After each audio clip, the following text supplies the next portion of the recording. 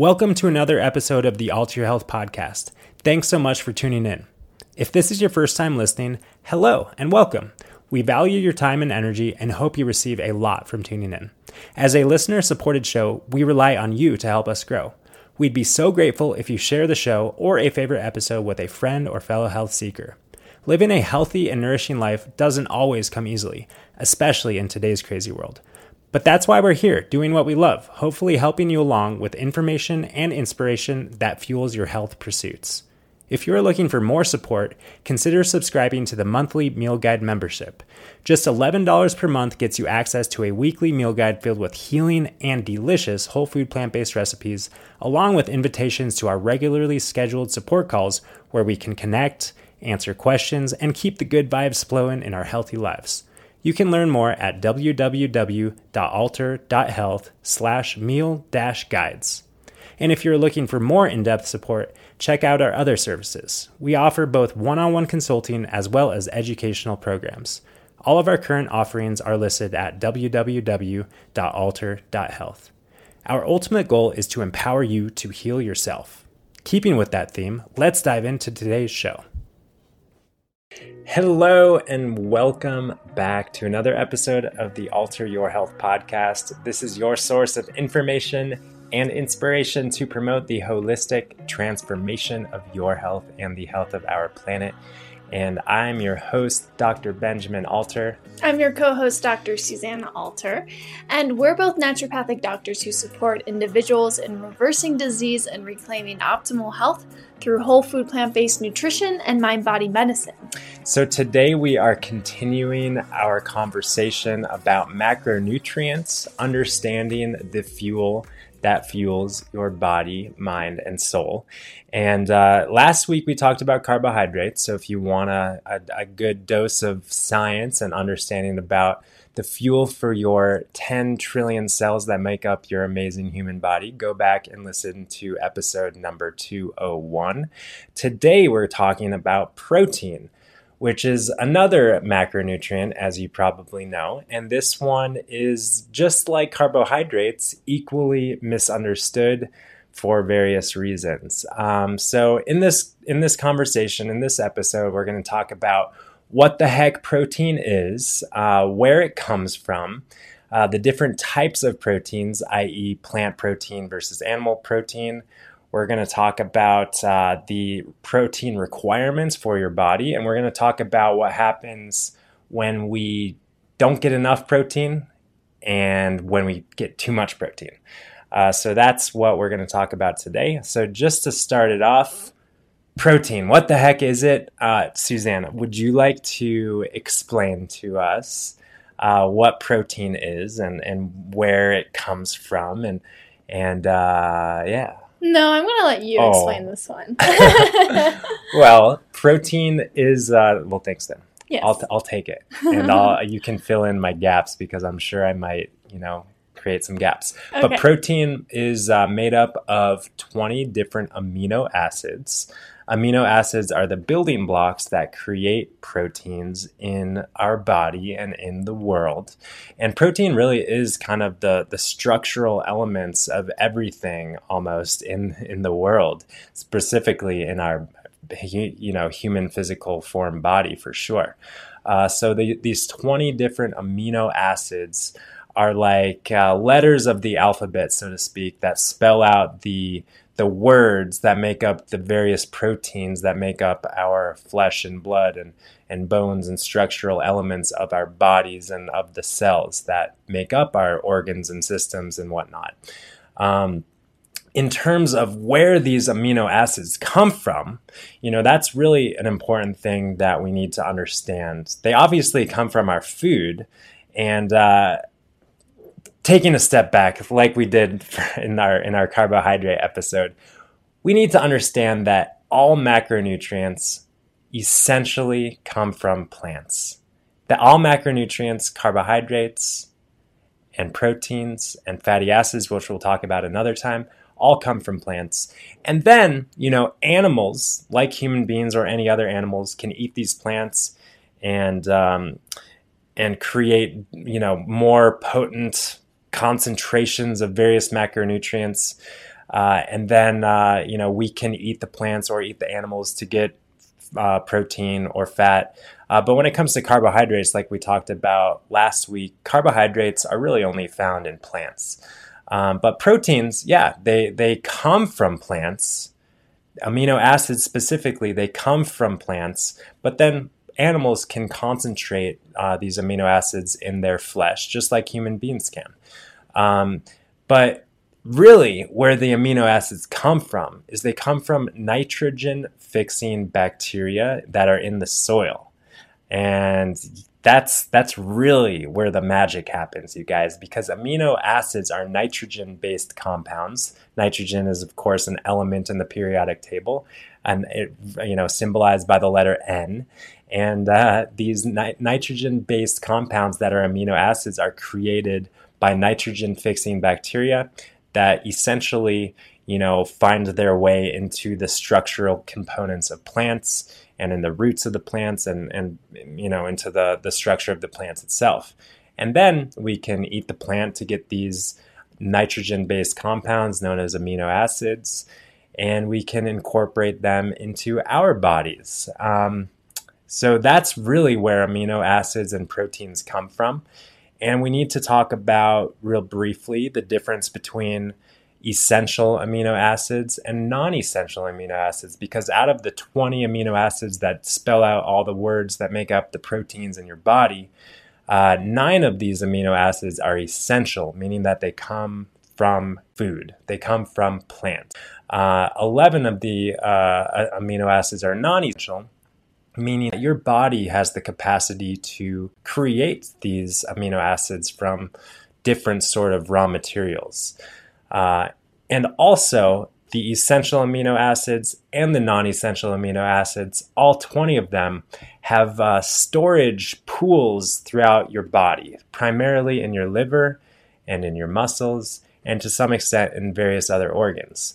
So in any point of time, even if we're starving, quote unquote, so to speak, and we're not eating food, we can grab these amino acids from the amino acid pools throughout our body to synthesize and create the proteins that are required to maintain our structure. So that's really what amino acids and proteins are. They're structural elements. And what they are not is that they are not a fuel source for your body. They don't provide your body any fuel to be created for cellular energy, like we talked about with regard to carbohydrates, which are the primary fuel source for your body. Proteins, not really a fuel source. If you are starving, if you are literally days and days and days without any sort of fuel, you will start to break down your proteins to create molecules that can be transferred into glucose and then run through the cellular metabolic processes to create cellular energy. But that's literally when you're fasting for days and days and weeks on end. You use your carbohydrates and then you use your fats, and protein is the last fuel source. So when it comes to powering your body, we don't need to concern ourselves with protein. Protein is a structural component of our body. And even when it comes to maintaining and building structural elements in our body, we actually have within ourselves enough protein, enough amino acids to maintain our structural elements. That being said, there of course is a recommended daily intake of protein or amino acids, and that is 0.8 grams per kilogram. So not a lot. The standard American kind of Western diet intake of protein is definitely about twice as much as that, at least. And there, of course, is a huge misconception that on a plant-based diet, someone needs to go out of their way to make sure that they're meeting their recommended daily intake of protein, maybe even supplement with protein bars and protein powders and these sort of things to really make sure we're getting enough protein.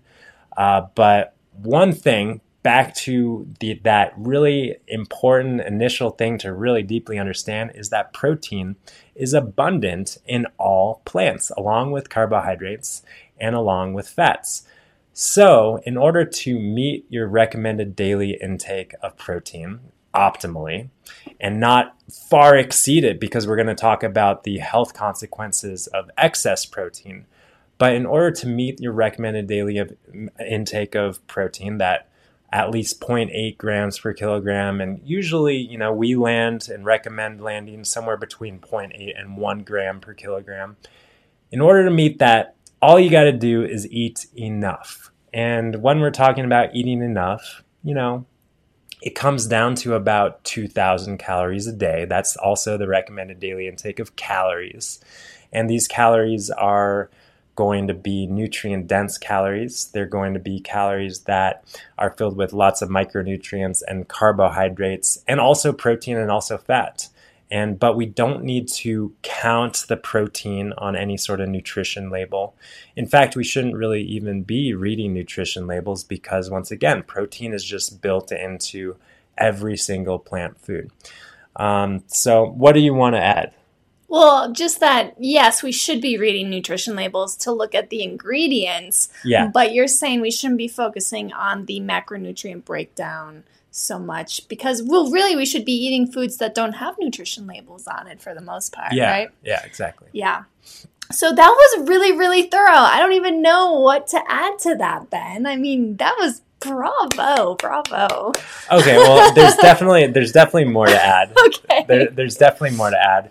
I want to talk about the distinction between plant protein versus animal protein, because you might hear a lot of people say, oh, yeah, you can get protein from plants. Okay, Dr. Ben, maybe you can get protein, but it's not going to be anywhere near the quality of animal protein, quote unquote. What the heck does that mean? Quality protein.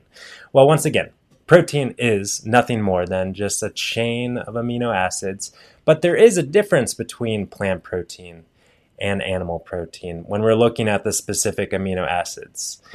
Animal proteins tend to have a predominance of various amino acids like methionine and cysteine, and these are sulfur-containing amino acids that, when metabolized, when broken down, create sulfuric acid in the body, which is a strong acid, which drives the acidification in our body. And then we rely on these buffers from, calcium from our bones and different minerals that are stored in different tissues in our body. We rely on these buffering systems to keep our normal balanced pH of between 7.35 and 7.45 in the body.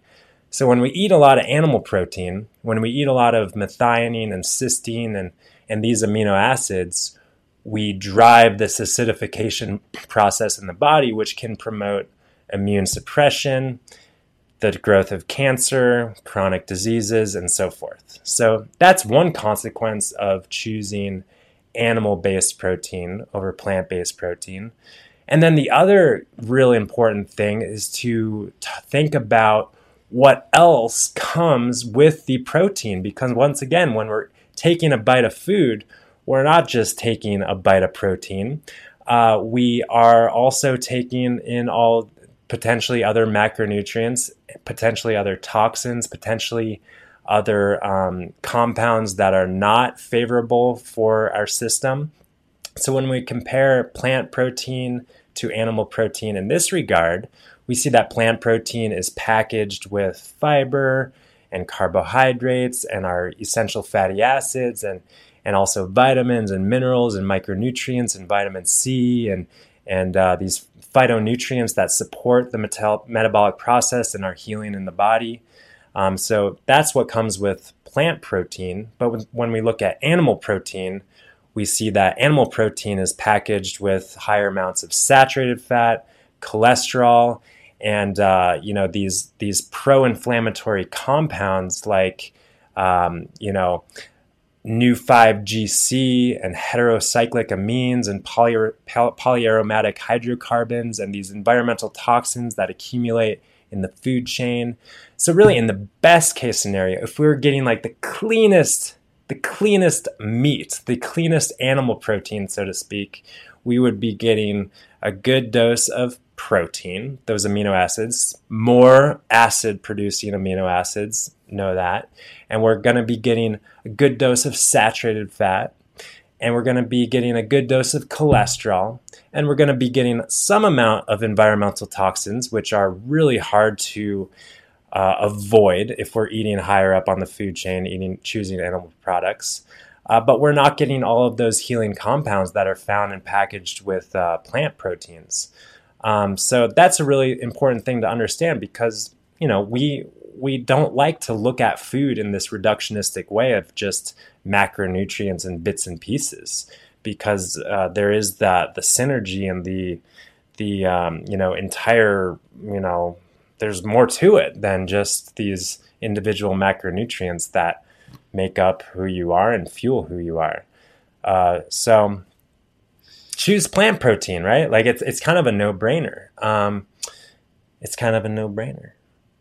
Yeah, well, let's now talk about the effects of too much protein on the body. Would that be a good topic to talk about next? Yeah, for sure. And all right. And just to reiterate, like too little protein. Maybe before we go into too much, too little protein. Yeah, you're gonna feel hungry. You're gonna feel weak. You might have poor wound healing. You might What other symptoms come to mind? Maybe weak nails, brittle hair. I mean, overall lower energy. Yeah. But yeah, and then also in severe cases, of course, like severe malnutrition is usually weight loss. Exactly. But these symptoms of protein deficiency are symptoms of, like you said, malnutrition. Simply not eating enough. It's really hard. In fact, I would almost say it's impossible to move yourself into a protein deficient state while eating enough calories. Once again, about 2,000 calories per day, depending, of course, on your activity level, depending on your physical size, depending on your age, depending on your health status and your healing status. Obviously, athletes need to increase that. And, I hear all the time, if you're an athlete, you need to increase your protein intake. Well, really, if you're an athlete, you need to increase your calorie intake, your food intake in general. You need to give yourself more fuel, first and foremost, which is not protein, remember. Protein is a building block of your structural elements. The fuel is the carbohydrates. So you need more of everything, though, right? So, yes, athletes need more protein.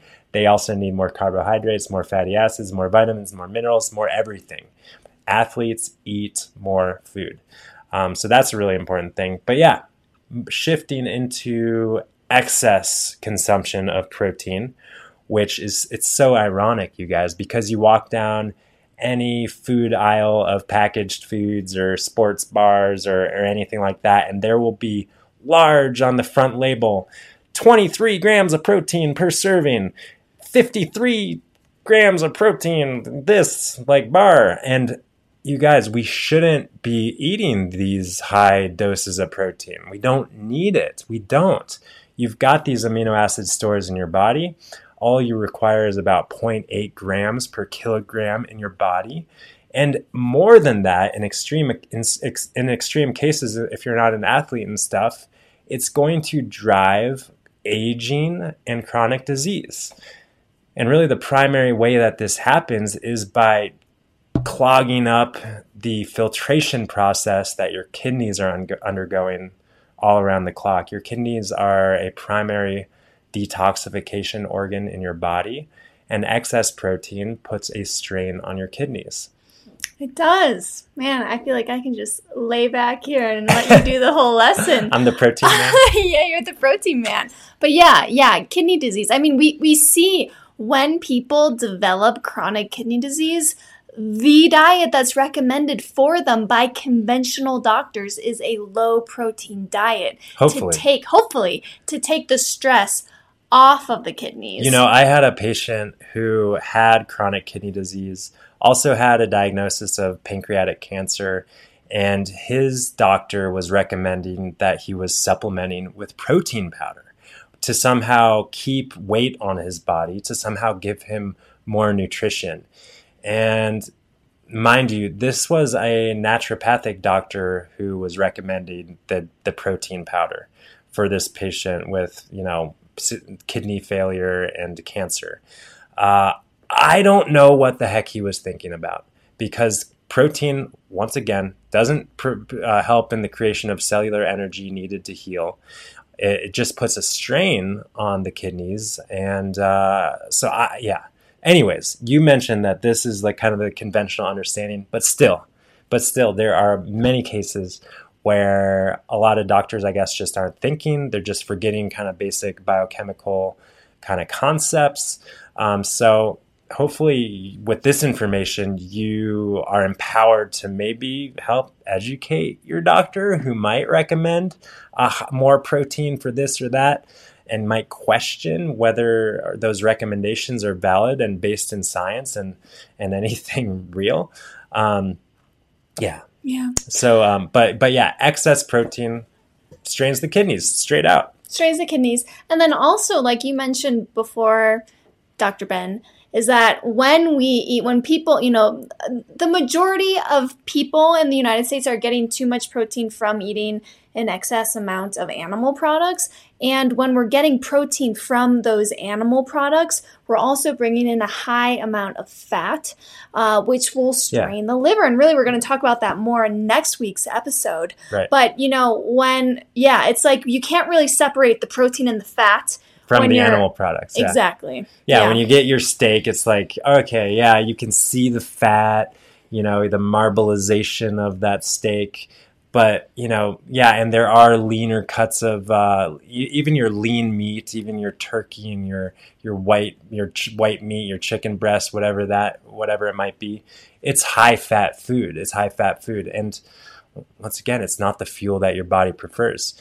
The other thing that I wanted to touch upon on the topic of longevity real quick, because there's really a lot of fascinating research on the topic of extending health span and lifespan.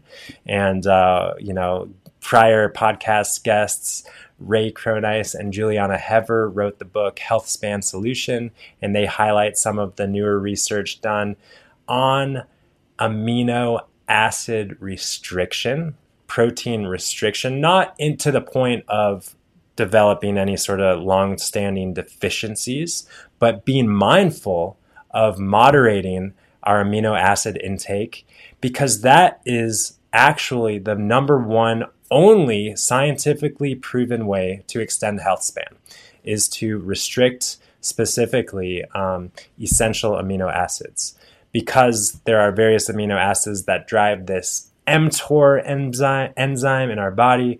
And the mTOR enzyme is specifically associated with cancer, activation of cancer tumor cells, and also just aging in general. So if we restrict amino acid intake, essential amino acid intake, then we slow down this mTOR pathway that slows down cancer production in our body, slows down aging, and promotes an increased health span. So once again, kind of the take-home message, you guys, when you are in the center aisles of the grocery store and you do see this has this amount of protein, that should be a red flag to not eat that, right? We want to choose low-protein foods. We want to choose carbohydrate-rich foods. But remember, the other huge takeaway is that all plant foods contain all macronutrients: carbohydrates, protein, fat, fiber, vitamins, minerals, micronutrients, all in perfect synergy that supports your optimal metabolism and healing. Yeah. So on a real practical level for plant-based eaters out there, we do not suggest or recommend taking any kind of protein supplements, any protein powder. What we really recommend is just eating a wide array a wide variety is variety. a wide array and a lot of variety of different plant foods, and enough of them because, it is those plant foods that contains the protein. So when you have someone approach you and say, oh, you're plant-based or you're vegan, where do you get your protein? You just tell them, I get them from eating all the different plant foods, fruits, vegetables, whole grains, legumes, nuts, and seeds. The same place where the animals get their protein, where the cows get their protein, where the monkeys get their protein, the gorillas get their protein. We all get it from the same place, from plants, primarily through those amazing nitrogen-fixing bacteria in the soil that provide us our amino acids, the building blocks to who we are. Yeah. Yeah. So that's that, you guys. It's not that, it's not rocket science. It's not brain surgery or anything like that. It's just eating plants, enough of them, wide variety. And, we didn't even talk about, but this, plant has a lot of good protein. Yeah. Don't even worry about that. Yeah, we don't even say, you need to make sure you get your tofu or lots of beans or lots of whatever it is. If you don't want beans, if you don't like beans, beans are a really healthy food, you guys. Every blue zone around the planet eats a lot of beans. Don't get me wrong. But if you don't like beans, you don't tolerate beans well, you don't need to eat beans to have a complete balanced protein in your body or anything like that. That's a fallacy as well, the complete protein myth, because unless all you're eating is carrots and celery sticks, you're going to, over the course of a week or a few days or whatever it might be, you're going to be acquiring all of these amino acids that get stored in your amino acid pools in your body and called upon to build the proteins that you need to make up your flesh and blood. Yeah. That's the it. That's the it. That's it. That's the end of the story. That's the it. So thank you guys for tuning in. Thanks for taking this dive into another macronutrient. We look forward to talking about fat next week. And another kind of topic that's maybe misunderstood. We'll talk about the different types of fatty acids and whatnot. But that's all, folks. Thanks for tuning in. And just a reminder, if you haven't yet done so, would so appreciate if you take the time to leave a comment or a rating if you're listening to this podcast, wherever it might be. And a special shout out and thanks to our live participants in the Plant-Based and Stress-Free Facebook group. And if you'd like to join this group, we do send an open invitation to you. Just find us at facebook.com/groups/alterhealth. And we look forward to seeing you guys next time. Peace and love. Bye for now.